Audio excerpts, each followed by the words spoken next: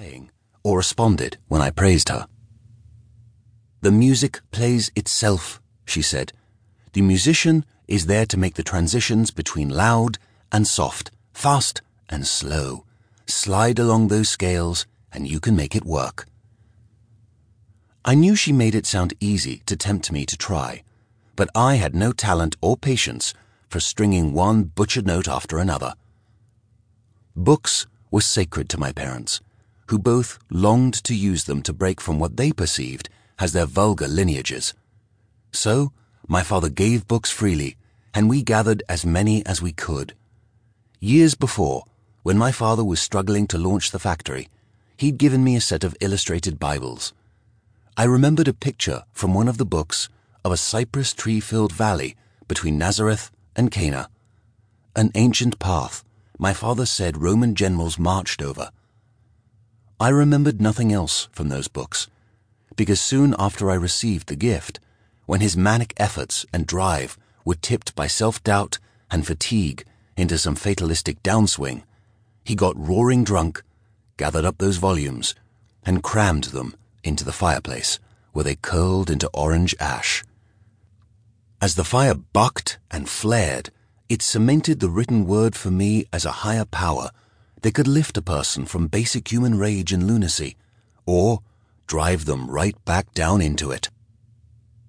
"This is a nice book," my mother now replied to my father, but there was a flatness to her voice, disappointment, a small beat of quiet that held the larger story of their lives I had yet to piece together.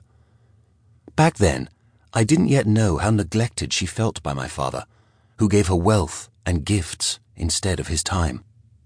"Well, I don't know who you should sell to," my mother started in again, "but if things get bad, we should shut down and leave." "Now?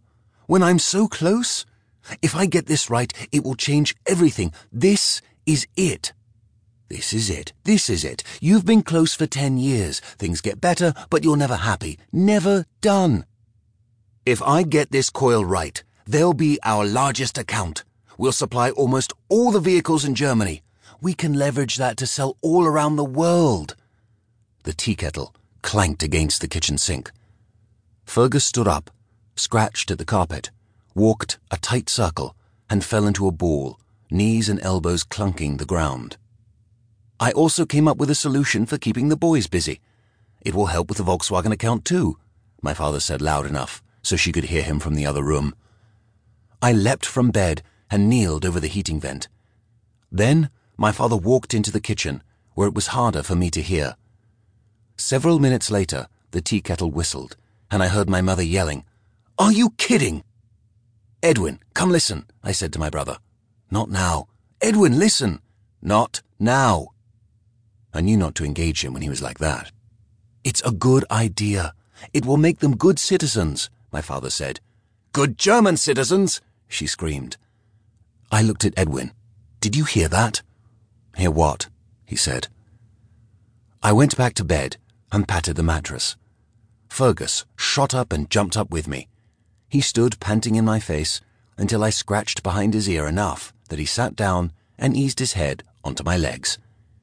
He stayed like that as I went to sleep, wondering what my mother meant.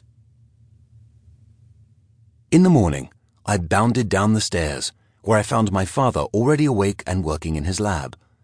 My mother's busy movements made it clear that they had avoided another fight and gone right to icy silence. For breakfast, she served wild blueberry crepes from a cast-iron skillet and covered them in syrup and churned butter.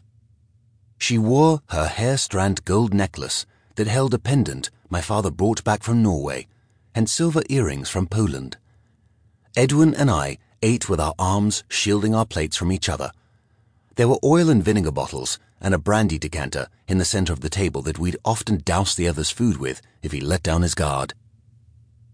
I was desperate to ask my parents what they had been talking about, but asking questions would let on that we could hear them through the ductwork, so I ate and listened for my father.